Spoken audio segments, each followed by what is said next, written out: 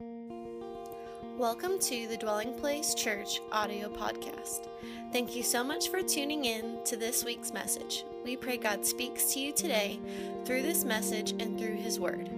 For more information about our church, be sure to visit us on the web at dwellingplacemovement.org. Now, it's time to listen to this week's message. Good to see you here this morning. Delighted again that you've chosen to worship with us. If you have a Bible, I'd love for you to open with me to the book of Psalms. Psalm 139 will be our teaching text for this morning. Psalm 139, we're going to begin in verse 23 and read verse 24 in just a few moments. We are starting a brand new series today. Anybody get excited about the newness of series? I know for me, I hope it's not just me. Did anybody get excited about the newness of series? All right, cool. So for me, I was really blessed with God's Word and His teaching that He gave to us as a community in the last month of August. And I just feel like it's going to cascade in momentum into this month. And we're starting this series called Meeting Places. And, as the Church of Jesus Christ, we are the dwelling place of God. We are the temple of His Holy Spirit. And so if you have a Bible, Psalm 139, or maybe you want to take out a phone real quick, they'll put the QR code if you want to follow along.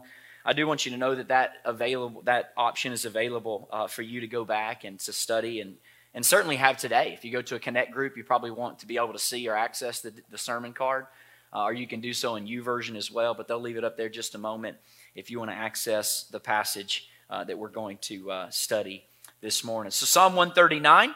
And let's begin in verse 23. Let's throw that up on there on the screen. Psalm 139. He said, "Search me, God, and know my heart. Test me and know my anxious thoughts." Watch this. "See if there is," this is so powerful, "any offensive way in me." And the psalmist prays, "Lead me in the way everlasting." Lead me in the way everlasting. Would you pray with me this morning? God, I thank you for the time that we have together. And Lord, we pray for this month, God, that it would be a place indeed where we would seek after your heart, Lord, for the power and the presence of God to come and to meet with us and to change us, to transform us, Lord, to convict us, to challenge us, just not to leave us the same way you found us. Lord, we just commit and ask that you, by your Spirit, would sanctify the moments we have together. And Lord, that in this time, God, we would see Jesus clearly and know that, Lord, your purpose for our lives shall prevail as we commit our way unto the Lord. You said you will see to it. And so, God, we just, from the outset of this month, declare to you, Lord, that we want fresh, holy, frequent encounters with your Son, Jesus, through the ministry of your Holy Spirit. We thank you for this in Jesus' name. And everybody said? All right, so we're starting a new series today based on that theme that we just read in Psalm 139. It's the idea of altars. This really, honestly, is just going to be a 4-week series on revival. We're calling it meeting places, places in which God meets with His people. And it's amazing when you track kind of the redemptive story of God through the Old Testament of how God chooses to meet through altars. We're going to talk extensively about today. And then it progresses from altars to becoming the tabernacle in the wilderness, or what we would call the tabernacle of meeting, or the tent of meeting that Moses was responsible for. And that moves on into what we call the time of the union, the unified nation. And when this takes place, of course, Solomon builds the temple. David is unable to because of the blood on his hands, and God meets in the temple. And then now, the progression in the New Testament through the body of Jesus, we now are the body of Christ. And so we're going to talk all month long about revival, about God's meeting places. You know, the kingdom of God, church, is so much larger than any one church, right? I mean, the body of Christ is huge around the world. Jesus is doing beautiful things. You know, I often tell people, listen, when you try to claim that your church is the only church, that's like sitting in the bathtub and yelling out through your house, "Hey, I'm in the Pacific Ocean.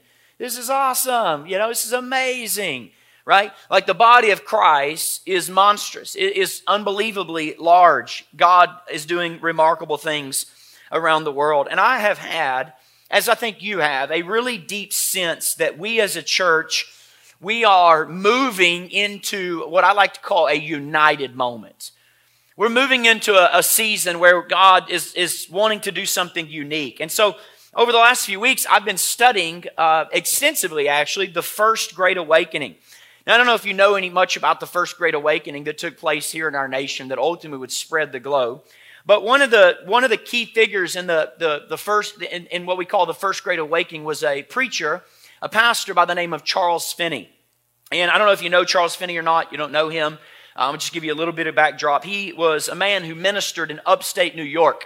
And he was in a village where they said, if you study it, that the village he lived in was a portal into the presence of God. People from the entire United States would walk into the village and would overwhelmingly be just under the conviction of the Holy Spirit. This whole village was a place in which God would meet with his people, and you could feel. It wasn't something you had to imagine or conjure up. You could feel God's presence there. Now, here's what's amazing. There was a contemporary of Finney, or a peer of Finney, by the name of Jonathan Edwards. Now, this one, we do know this name. He's the one who was, very famous for preaching the sermon, Sinner in the Hands of an Angry God. What I find so amazing about Jonathan Edwards and the ministry that God used him, yes, there was mass conversions. But what was so amazing is that Jonathan Edwards was a strong, serious Calvinist. A serious Calvinist, experiences total revival. Next guy comes onto the scene, Charles Finney. Charles Finney was a total Arminian. I'm talking as opposed as a person can be to Calvinism, and what? Experiences total revival. There's a principle here. Here's the principle. What we think is most important thing theologically is not the most important thing to God when he decides to visit his people. What we as his people think is theologically really, really important is not really that important to him. You say, well, what can we learn from Finney? Well, Finney, he was really known in a city upstate New York called Rochester, New York. And in Rochester, New York, they experienced a move of God in 1830 and 1831 that was unparalleled. Just absolutely breathtaking when you read about it. So let me give you a quick story. Finney had been in New York City ministering, and God was blessing his ministry with wonderful revival. And it was time for transition, and so he doesn't know what to do next. So he gets in New York City, his advisors around him one night, and they start praying. And the moment they get together, he gets word from upstate New York, Rochester, where they say, Finney, would you come please and help us? We have no pastor. The advisors look at Finney and they say, absolutely not. That's not strategic. That's a no-name place on the map. You need to go to Philadelphia. You need to stay here in New York City. Do not go to Rochester. Well, guess what happens? Finney goes to sleep that night. The Spirit of God wakes him up. He can't sleep. He spends a night in prayer and fasting, and he gets this sense late at night where the Holy Spirit speaks to him and says, you should go to Rochester. Y'all, he shows up the next day in Rochester, New York, and that begins a 6-month period where he preaches 98 sermons and 100,000 people give their life to Christ in 6 months. Now, I didn't think that would hit like I wanted it to hit, okay? I tried to think driving into church this morning, what would happen if 100,000 people in Cherokee County came to know Jesus in a 6-month period? So we're only at 320,000 people in this county, and we're the fastest growing county in metro Atlanta. 6 months, 100,000 people. Just trying to think. But it's not just 100,000 conversions. Finney talks about the individual stories, which are fascinating to me.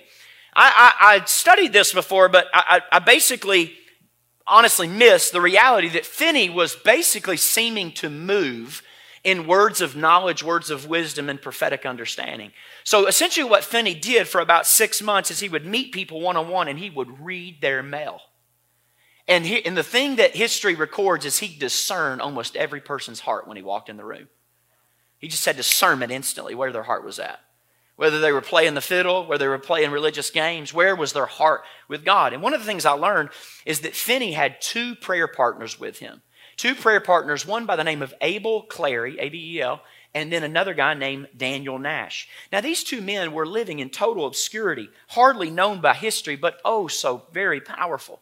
So if you were to travel to Rochester, New York today, you would see Daniel Nash's grave. And you know what it says on the gravestone? It literally says, laborer with Finney, mighty in prayer.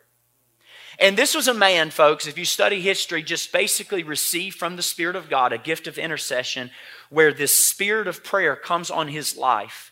And he had this spirit of intercession where you could read the accounts of the effectiveness of their prayer, and they transformed their city. And Abel and Daniel, the history records, would be on their faces groaning. They said that, again, this could be hyperbole, but the accounts are that you hear them pretty much morning and night from about a half mile away with primal cries. I mean, imagine just walking through the woods and you hear, it's like, what, is that a dying animal? Is that a wounded animal?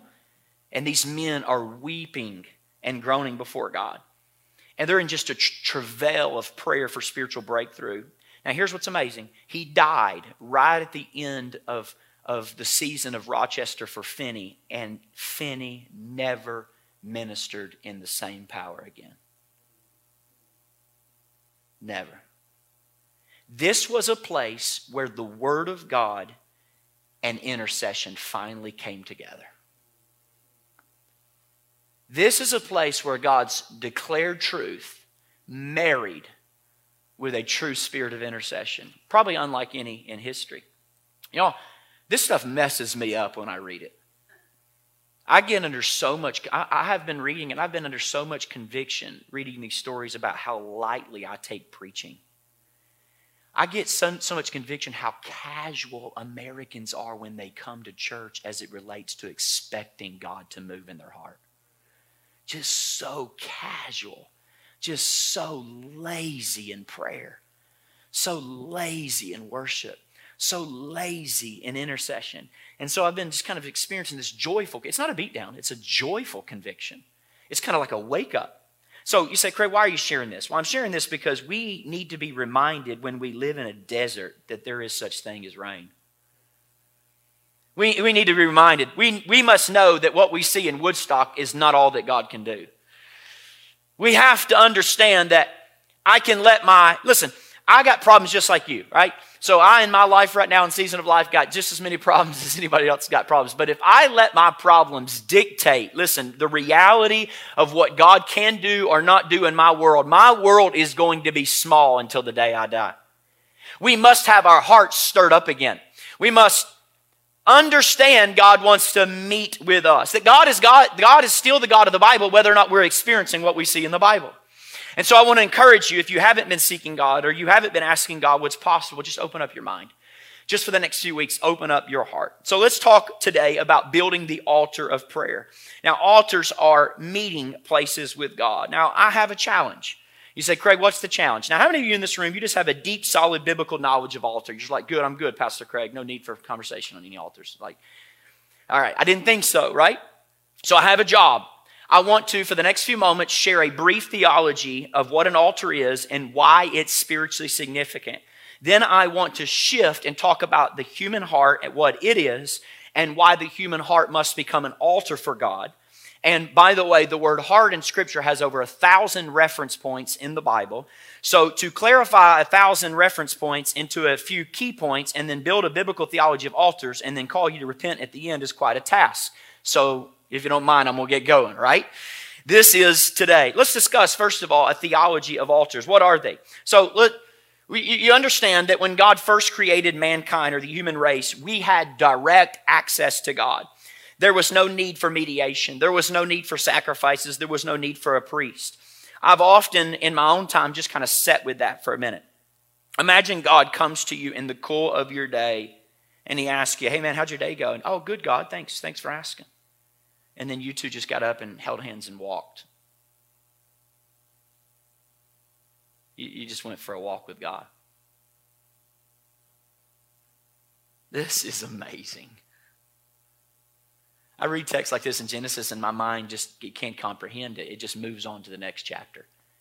He came up to Adam in the afternoon cool air and talked to him. Had a conversation with him. No mediation needed. No priest needed. He walked with them. But the Bible says very quickly they sinned. And what happens when they sin? They're banished from Eden, which means they no longer have direct access to the presence of God. And so, in some sense, they lived in God's world, but they lived in a God-forsaken world. And now their hearts are longing for the transcendent.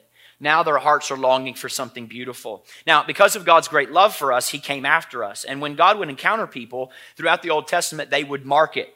So they had a vision. It was a kind of a prophetic vision to record these moments and to make sure that these events would be remembered for future generations. Theologians call this, it's a beautiful phrase, I want to give it to you today. The theologians call this memorializing, next slide, theophany. Memorializing theophany. I think it's a beautiful phrase.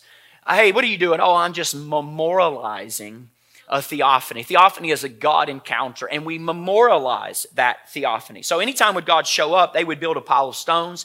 They would do anything they can to build up an altar. In other words, to say this is a place. And they wanted the world to know, listen, that God, Yahweh, came near. I want everybody to know this is a place where he met with us. Now, I wish I had a time to show you throughout the Bible just kind of a map of all the places in Scripture where altars are built on the land.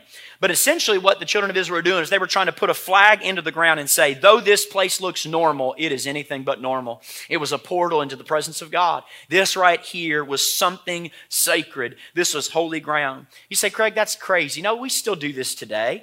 Are there places in your life and places in your story where you can say, you know what, I met with God here? I've taken my own family up to Chattanooga. We've gone into what is now the fellowship hall, but at that time was the sanctuary. And we've been in that sanctuary, and I've taken my son, I've taken my two daughters, and I said, you know what, listen, son, right here on the right side, I remember it like it was yesterday, February 10th, 2002, the living God met me in those fibers. That's the place of the carpet. And John Knox, I'm showing you this. Why? Because I want there to come a day where you meet with the living God and you open up a place and you go show my kids or your kids and my grandkids the place that, hey, this is where I met with God. These are what altars are for. They are memorializing theophanies. That's the purpose. But then the second thing altars were designed to do was to offer sacrifice. To offer sacrifice. Because we couldn't come directly into God's presence because of our sin, sacrifices were required for sin and for cleansing so that sinners could come into the presence of a holy God. So that's the role that altars played. Now watch this, church. Altars, first of all, were built among the land. Then the altar would move to the tabernacle. This is fascinating. Then the altar would move to the temple. Now, where do we think the altar is? So it was a place of sacrifice for sin, but it was also a place for an altar or a sacrifice of praise. So sometimes if you were just really grateful for what God did, what you would do is you would come to God in the Old Testament and you would offer him a free will offering and you just say, thank you, God. I just want to bless your name. So altar was a place of cleansing and altar was a place of adoration. So who lived this way, Pastor Craig? Like who did this? Who was it that wanted to memorialize these theophanies? Well, I'm glad you asked. If you go through the Bible, you see it was a central theme of the Bible. All of God's people wanted to memorialize theophanies. Let me show you just a quick slide of the memorialization of theophanies. Next slide. Just watch with this. Altars were built by Noah. Noah in Genesis 8:20. Altars are built by Abraham. Altars are built by Isaac. Altars are built by Jacob. Moses built altars. Balaam built an altar. Joshua built multiple altars. Reubenites and Gadites built an altar. Gideon builds an altar before God. Samuel builds an altar before God. Saul builds altars before God. David ultimately, God, the king of Israel, Elijah builds altars. Now, here's the challenge that the nation of Israel faced. Are you ready? The challenge was that the altars of sacrifice and thanksgiving were not just ways they interacted with their God. Meaning the pagan nations had their own gods and their own sacrifices and their own altars. So in some case, it became a challenge in the ancient Near Eastern world about whose God got to claim this place. Whose stack of rocks got to be in this one locale? Whose God was really sovereign? And so one of the large challenges of Israel is that their heart began to be drawn after these foreign gods and they began to sacrifice to them. Now, some of the ancient practices of pagans were a real temptation for Israel, all right? The biggest one was sexual immorality. So most of the pagan altars were orgiastic. So they were full of orgies. That's how you worship to the God or offer to the God. All kinds of debauchery, right? And so Israel's there chopping up dead animals, watching how the pagans were doing it, and it looks a whole lot more fun doing that kind of altar building than doing this kind of altar building. And so their hearts are like, whoa, what's going on? I want to sacrifice to that kind of God. I don't want to sacrifice chopping up animals. This is not what I want to do. And so what happens is their hearts would go after other gods. Their hearts would go after other idols. And this, listen, becomes the dominant theme of the greatest challenge the children of Israel ever face. It's pagan altars and godly altars. It's idolatry and it's true worship. Now, the challenge wasn't just that there were actual physical places for altars. These physical places crept into their hearts. And so they began to establish not external idols. The children of Israel began to internally establish idols. And this is what God cared about. God cared really about the internal idols. So you get to passages like this beautiful passage in Ezekiel. Ezekiel 14 verse 3. Amazing passage. Son of man, these men have set up idols where? Not out on the land. They've set them in their hearts. And they've put stumbling blocks, God said, before their faces. Hey, son of man, should I let them even inquire of me? Should I even let them talk to me? These idols in their hearts and these stumbling blocks before their faces. This is a powerful moment in the nation of Israel. God says, I'm looking at your heart, and in your heart that belongs to me, you set up an idol in your heart. And you come and seek me, but you do so with idols in your heart. So here is the spiritual principle. Next slide. Idols of the heart become altars of the heart. Idols of the heart become altars of the heart. They become these places where we sacrifice and we praise other things. One of the most devastating accounts of this is in Ezekiel chapter 8, 9, and 10. Go and read it when you can. It's just fascinating because God is just grieved at how Israel has turned his temple into a place of every other idol of the pagan nations around them. So I want to simplify this so you can get a takeaway, okay? So this becomes memorable for you.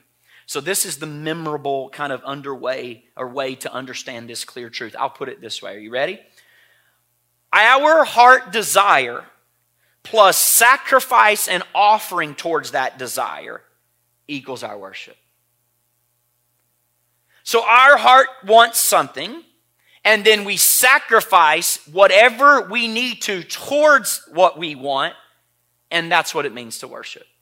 That's what it means to really give ourselves. So please hear me. Everybody on earth worships. I want you to hear me. You do not get a choice about whether you worship or not. The only choice you get is what you worship. That's your only determining volition. No one gets to choose whether they want to worship or not.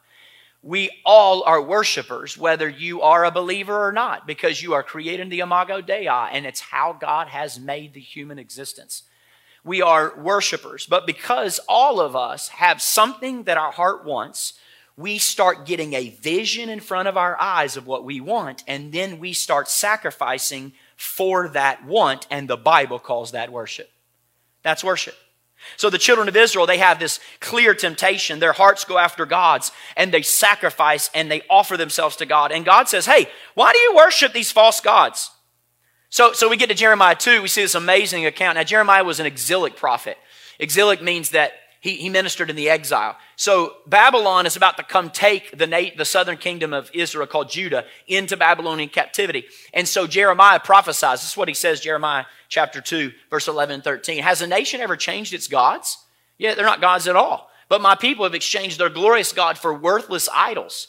Be appalled at this, you heavens, and shudder with great horror, declares the Lord. For my people have committed two sins. Watch this. They've forsaken me, the spring of living water, and have dug their own wells, their own cisterns, and their cisterns cannot hold water. Folks, leave that up there just a moment. What a challenge. This ultimately destroys God's people. They forsake the living water, and they build their own cisterns. And the nation of Israel would inevitably now be in exile because of it. Now, the good news of the gospel is that because of Jesus, okay, here's the good news.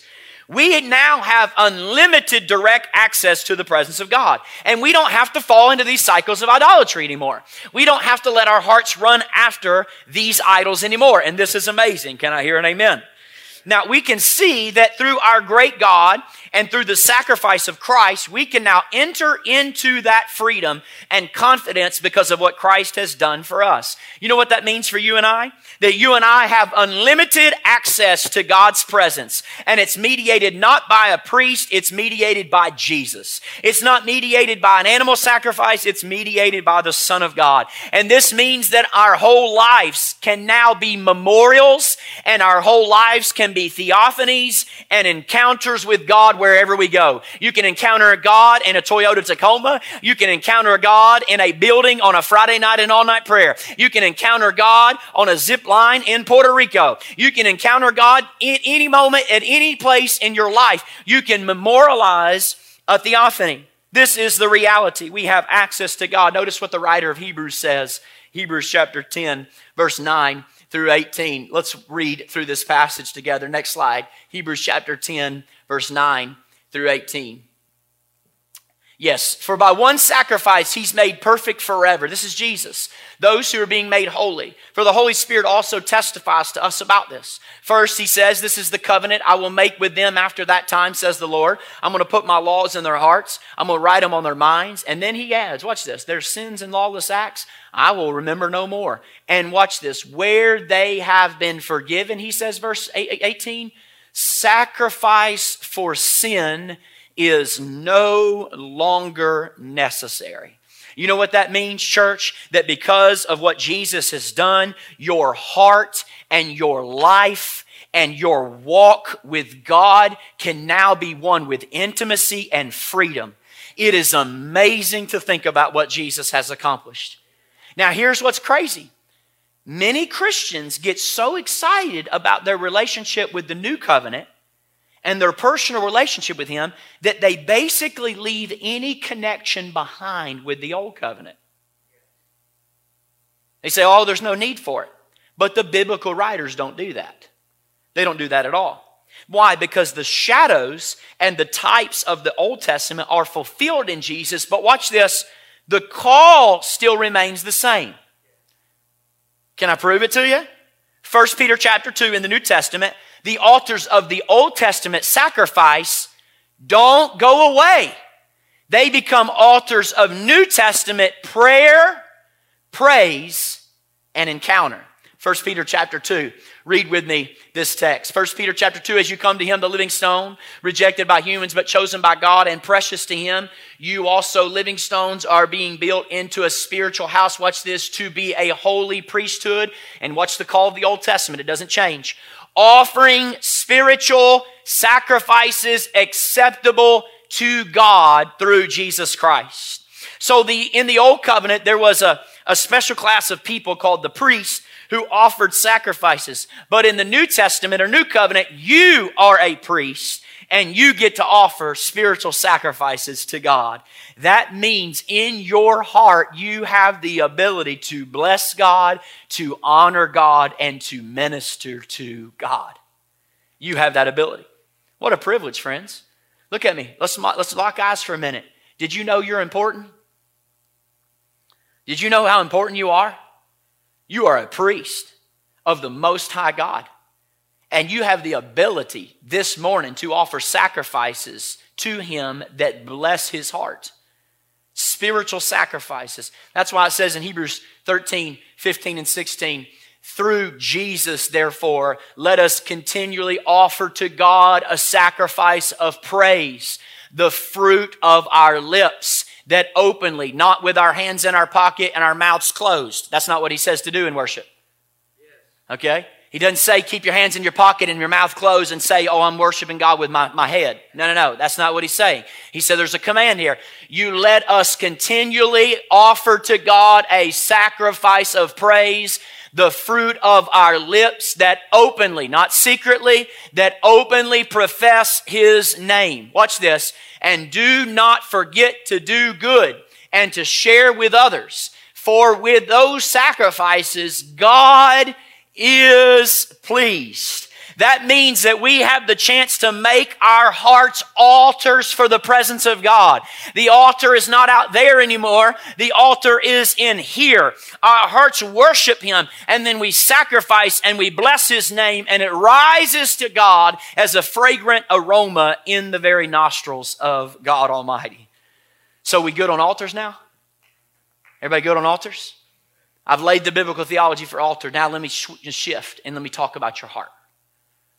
Let's talk now about that thing in your chest, your heart. Now, the heart has the idea of being the center of one's being. Okay? It's used 1,000 times in the Bible. And people say, you read any theologian or pastor, they say all kinds of different words are used to describe the heart. I want to define the heart this way for us this morning. The heart is the center of your being. The heart's the center of your being. Look at how Dallas Willard puts it. Dallas Willard, fabulous author. He said, life must be organized by the heart if it's to be organized at all. It can be pulled together only from the inside. Life can only be pulled together from the inside. This is the function of the heart, spirit or will. The function of the heart is to organize your life as a whole and not indeed organize it around, notice this, to organize it around God. A great part of the disaster of contemporary life lies in the fact that it is organized around human feelings, not around God. What a phrase, y'all.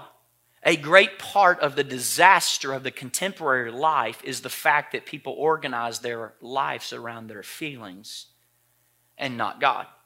So if the number one thing God wants is our hearts, the Bible should speak to the condition of our heart. Now, how many of you in this room, you've ever been to the doctor? I hope at some point you've been. Okay, if you haven't, you might want to check that out. Okay, when you go to the doctor and you sit down in the doctor's office, whether you're going for a physical or you're going for a checkup, the first thing, these pink ones are not mine, they're MK's, so just make sure you, MK, I appreciate you. What's the first thing that the doctor, this is a true stethoscope. You can imagine how much I had to take this from my kids yesterday, MK, at my house, okay? You can imagine, okay? So what happens is you get inside the doctor's office, right? And the first thing they do is they want to check your vitals. No matter what you do, they say, hey, we're going to check your vitals.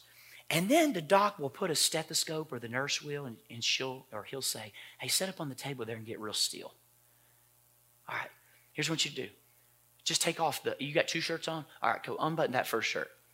All right, so here's what I'm going to do. I want you to get real still. You ready? And I just want, for the next few moments, let me just check your heart, right? All right, now I'm going to do it on the back. Let me check your lungs, but then also I want to check your heart. And listen, friends, if something is wrong with your heart, nothing else in that doctor's appointment matters. Everything stops. They don't give a rip what you're saying you're sick about. They don't care what. From that point on, it's we must suspend your activities and tend to your heart. By the way, quick point here. Did you know that the stethoscope was invented by a Christian man? You know why he invented it? Because he wanted to find a way to listen with modesty to a woman without putting his ear on her chest. So which is just another way how Christians advance technology, bless God. So here's what the Bible says about the heart. Human beings without God have wicked hearts. Jeremiah 17 says, the heart is deceitful above all things. It's desperately sick. Who can understand it? Now, we don't like to talk about this in our culture today, right? We would try to figure out what's wrong with the world by putting our finger on all of these symptoms, right? How many people, you hear people say, oh, what the wickedness in the world is hegemonic power. The wickedness in the world is just politicians that are unjust. The wickedness in the world is just sexual immorality. The wickedness in the world is pornography and its effects. And all we're doing is we're just pointing to the symptoms, not the root. What we need in American culture, other than pastors and Christians, we need some political leaders to stand up with the courage to say, you want to know what's wrong with America? Wicked hearts. Okay? That's what's wrong with culture. People have wicked hearts, and people are evil sometimes. Their hearts are set on evil. They want evil in their hearts. And we live in a world, listen, where no one's allowed to correctly diagnose the fundamental problem. And it's why we're so anemic to try to change or repair the world without the power of God. Because all of our efforts are external. All of our efforts are external in our image management, and it never works. Listen, friend, you don't need better habits. People say, I need better habits. You don't need better habits. You need a new heart. You need to be changed from the inside out. Romans 1 puts it like this. It says, for although they knew God as God, they neither glorified Him nor give thanks to God. Watch this. For their foolish hearts were darkened. What a phrase. Their foolish hearts were darkened. You know what the proverb says? It says, the fool says in his heart, there is no God. The fool does not say in his mind.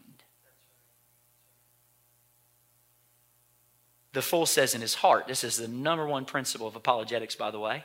There is enough evidence to believe in God if you want the evidence. But the heart says, I don't want the evidence. I want to be my own God. So all atheism, all agnosticism is never head problems. They're all heart problems. It's all heart problems.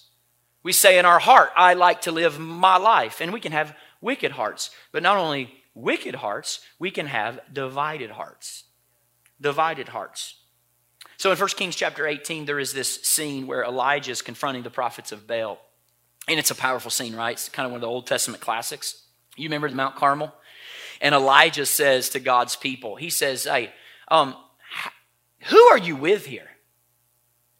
You got the prophets of Baal and the prophets of God. And he looks at him and he says, who are you with here? He says, watch this question. How long will you waver between two opinions?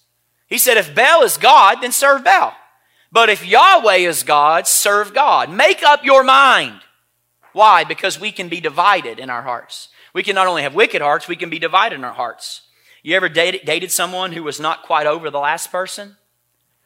Awkward. Population 2. Actually 3. Because they're not over the last person, right? It's going pretty well, right? Going pretty well. A couple months into it, but then you ask them, like, "Hey, man, why were you talking to him?" It's nothing, man. No good reason. We just kind of friends. He just kind of reached out to me, DM me, slid into my DMs. No big deal. And then you look at that person, you're like, "Sister, are we good? Are we not? Like, are we here? Are we a thing? Are we not a thing? Like, I can't live with your divided heart." Why do we think God can live with divided hearts then? I can't live with your divided heart. And sometimes we're like this with God. Like we're divided with our affections for Him, and then we got our affections on other things, and we can feel torn. This is why Psalm 86 says, teach me your way, Lord, that I may rely on your faithfulness. Watch this. Give me an undivided heart that I may glorify your name. God wants our hearts more than anything else, but sometimes we can harden our hearts. So I'm tracking with you. You tracking with me? We've got, first of all, the wicked heart. We've gone to the divided heart. Now, thirdly, we've got the hardened hearts. Hardened hearts. Hebrews chapter 3, verse 11 says this, today, everybody say today, if you hear His voice, do not harden your hearts as you did in the rebellion. Or God says, I will declare you will never enter my rest. You're never going to enter my rest with a hardened heart. Did you know it's possible for the Holy Spirit to be speaking to us and to be convicting us and to invite us, and we just harden our hearts against God? And all He wants to do is to lead us into our future. All He wants to do for you today, friend, is to lead you into your inheritance. And what happens is we resist it and we harden our hearts. Can I tell you, church, how many people in our culture ache to hear the voice of God? They ache so badly to hear the presence of God. And do you know what a tragedy it is that when the Holy Spirit finally speaks to them, they say, nah, I'm good. And they harden their hearts. So you know what the writer says of Hebrews? If you hear His voice today, don't harden your heart. But here's the fourth heart. We must also guard from an unbelieving heart. We have wicked hearts, divided hearts. We have hardened hearts. But then we have unbelieving hearts. Look at Hebrews 3:12, next verse. See to it, brothers, sisters, that none of you has a sinful, unbelieving heart that turns away from the living God. Vulnerable moment. Vulnerable moment. It is a particular sad season of my life right now because so many of my peers And so many of my ministry peers and pastors are just turning away from God in unbelief.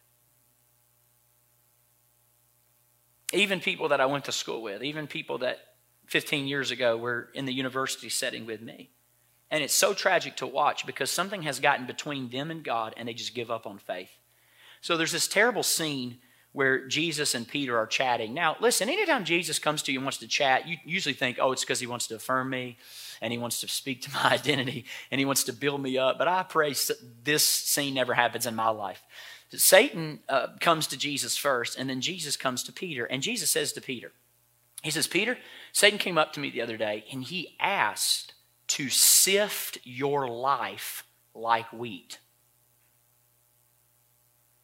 But I have prayed for you that your faith would not fail. You know what the word sift means?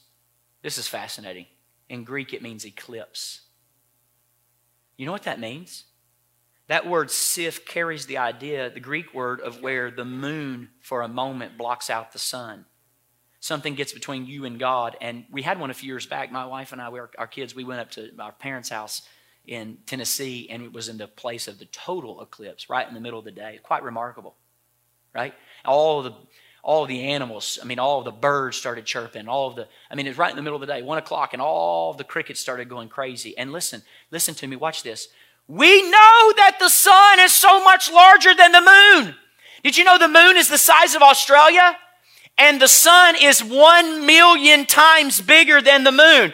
But from our tiny little vantage point in Sweetwater, Tennessee, it looked for a little bit like the sun was blocked out by something else. It's totally gone. And that's why in other cultures, no need to judge them. That's why they literally lost their minds during eclipses. And they said the heavens are falling down. There's a sign from heaven. It's the end.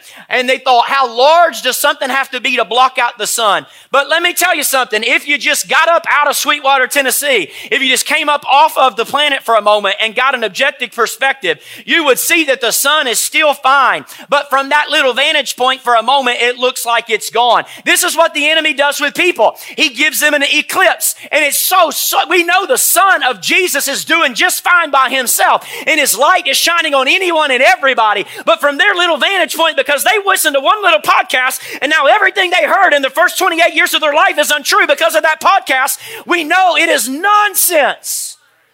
It is nonsense. It is an unbelieving heart. And it is the number one tactic of the enemy to lead them in a sinful, wrong perspective. Sometimes it's a theological problem. Sometimes it's an issue with a relationship. And it gets between you and God and you lose your faith. And it's impossible to have an unbelieving heart that turns away from the living God. So here's the point I'm trying to make. What God is after again and again, church, is your heart. God wants your heart. Y'all, revival is birthed in here, not out there. Revival is birthed in here. And the first altar you see is the altar of the heart. Now, we can often look at the children of Israel and go, man, oh gosh, man, these Bronze Age myths, like we would never worship something other than God. Like, what are these people doing? Like establishing altars and sacrificing to them? And yet, folks, we just go outside to Atlanta on this Labor Day weekend, and we are one of the literally center earth where altars are established for the pagan hearts. They're everywhere. Next slide, power, money, ambition, beauty, love, approval. And we think external things. Think about in Atlanta, the Phoenix. People go on Instagram, they take pictures in front of the Phoenix. Think about people in New York City, they go in front of Wall Street or the Bull and they take pictures in front of Wall Street and the Bull. Did you know what sociologists call those, by the way? Sociologists call those condensed symbols. And what a condensed symbol means, it means that it's a picture that represents an entire ecosystem of meaning and significance and belonging. So my heart says, okay, listen, my heart says more, so what I'm going to do is I'm going to sacrifice and offer myself for that vision. That will be my worship. Can I tell you, I know of no greater condensed symbol in America than the rainbow flag. It's a condensed symbol of equality and justice and inclusion and human rights. And it's not just a flag in the wind, folks. So when people see it, what they do is they identify with it. Those who do identify with it, they identify with it, and they say, that's what my heart wants, and so I'm going to offer myself to it. And this happens, and they'll fight for it because it's their worship. And this is what happens into almost every sphere of American life.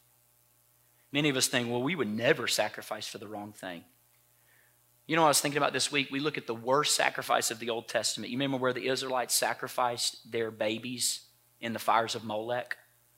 So they got their babies and killed their babies. They burned up their babies for Molech because they wanted his blessing. And we look at that and we say, how barbaric, man. What are the children of Israel thinking? But every day in America, people sacrifice their children on the altars of their ambition, which is their God, called their career, and they miss their entire kids' childhoods, destroying their kids and their own heart through the fires of Molech. We do the exact same thing in America today as the children of Israel did. But isn't it interesting? Heart vision plus offering of the self equals worship. This is how Arthur Willis puts it. I'm almost finished. He says, next slide. When a relationship with a friend or a loved one is causing your spiritual life to wane, we may suspect that one's become an idol. When we're seeking first our business interests and vainly supposing that God will add to us the things of his kingdom, when in fact we're more concerned and anxious about mere material prosperity than spiritual prosperity, we should examine ourselves as to whether we're joined to idols. When our homes and families become the be-all and end-all, and we're prepared to make a spiritual compromise to please them, when some pastime or recreational interest is our absorbing passion, when we're more concerned about when our outward appearance than the state of our hearts, when our minds are perpetually full of some material possession and some human ambition, are we not as guilty of idolatry as any Israelite who bowed their knee to Baal?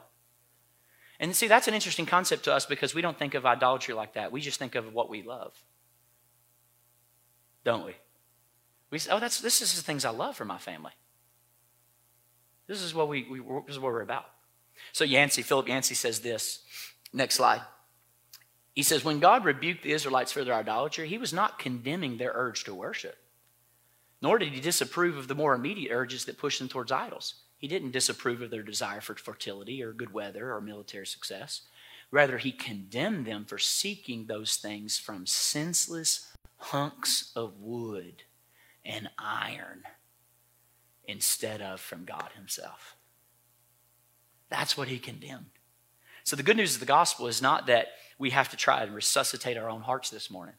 The good news of the gospel is I'm not telling you today you got to heal yourself. It's that God gives us a new heart. And I want to be very clear here. A lot of times people think we exchange one idolatry for another. So we switch godless idolatry for the religious idolatry. No. Jesus seemed to be the most angry, not with sinners, but with the self-righteous people around him. Jesus welcomed perfume on his feet paid for by prostitution and condemned the self-righteous Pharisees around him in the same moment. So Jesus would say, on the outside you look great, man, but inwardly, you're full of dead man's bones. You know what Jesus said to the Pharisees? He said, you worship me with your lips, but your hearts are far from me. So it's possible to keep God at a distance through self-righteousness. So I'm not here to advocate today, do more for God, try harder, be a better person. Let this be a month of you pursuing and doing all that you can do. No, stop being idolater. You don't need to be an idolater. That's not my point here. My point is God loves you and he wants your heart for himself out of a jealous affection and passion for you. So today's call is not a moralistic call. This is a passionate call for the love of your heart. And here's how it changes. First of all, we got to have a repentant heart.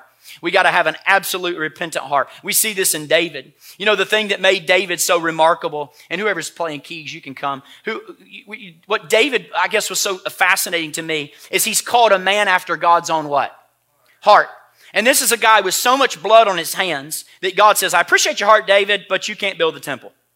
Okay? So he's the person literally who murdered Uriah, committed adultery with Bathsheba, got prideful and numbered his troops, and all of those sins brought tremendous judgment, but he's still called a man after God's own heart. Why? Jesus comes from the line of David. Did you know in heaven right now, Jesus is still proud to associate with David on earth? Still proud. Because being a man after God's own heart is not about our own morality. Being a man after God's own heart is about our desire and the tenderness of our heart to God. That's it. It's not about how many times we've messed up. It's about our tendency to say, God, I want to stay soft before you. I want my heart to be committed to you. And when David's called out for his sin, this is what he says, Psalm 51, 10 and 12. He says, listen, God, I'm asking you, Psalm 51, verse 10 and 12. He says, I'm asking you, Lord God. Do we have that quickly? Quickly, Psalm 51. Create in me a pure heart, O God. Renew a steadfast spirit within me. Do not cast me, watch this, from your presence or take the spirit from me. Restore to me the joy of your salvation and grant me what a willing spirit. So the first step of making our hearts an altar before God is we got to have a spirit of repentance. We got to have a repentant heart that leads us to a new heart. And God says, I'm going to sprinkle clean water on you and you're going to be clean. I'm going to cleanse you from all your impurities and idols. I'm going to give you a new heart. I'm going to give you a new spirit. I'm going to remove your heart of stone. I'm going to put in a heart of flesh. And y'all, it seems to me when you read the apostolic New Testament prayers, Ephesians, Colossians, every epistle, what God wants more than anything else is your heart. You remember that great prayer in Ephesians 3? My prayer is that Christ may dwell in your... No, not your minds. He may dwell in your hearts through faith, and that you be rooted and grounded in the love of God that basically has no boundaries. May you be filled with all the fullness of God. How good is that? Paul's prayer is that your heart may increase its capacity to encounter the love of God, that you're filled with the fullness of God. Our call then this morning is to make our hearts an altar. Oh God, if you want my heart, God, I give you my whole heart. And that's the first key to revival. Atlanta puts so much emphasis on the externals. You got to look good, CrossFit. But now it's not CrossFit, it's Orange Theory. It's about heart rates. Get in the zone. Sophistication. It's all about external image management, reputation management, getting a check on Instagram, letting people know I'm an influencer on Instagram. Letting people know that I have the ability to influence them. And all these things, they exist in our culture. Why? Because they're all external judgments to try to externally manage our image. And God cares about the heart. How's your heart? Some of you, in your desire to present well, you look great on the outside, but you know your heart's not right with God. And if Jesus were to sit down with the stethoscope this morning and listen to your heart for a minute, shh, Greg, shh, shh, shh, shh, shh, shh, shh. I just want to hear, is your heart for me? What would Jesus say? What would he say? I'll show you a quick story. As the story's played, I'm going to ask the band to join me on the team, and I'm going to lead us in a prayer.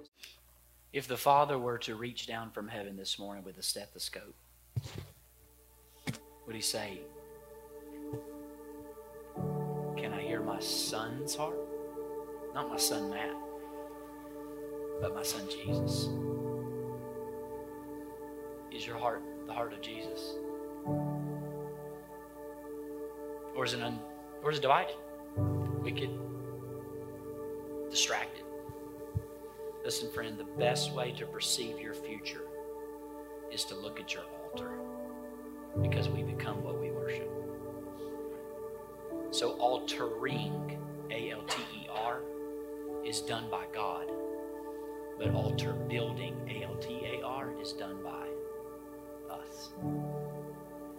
And the beauty of it is, yes, you are in your heart an altar, but guess what the sacrifice is? That's the altar. You know what the sacrifice is? You. Make your what? Present your body as a living sacrifice, holy and acceptable to God, which is your reasonable act of service. And as you do that, listen, God takes the heart. That's where revival starts.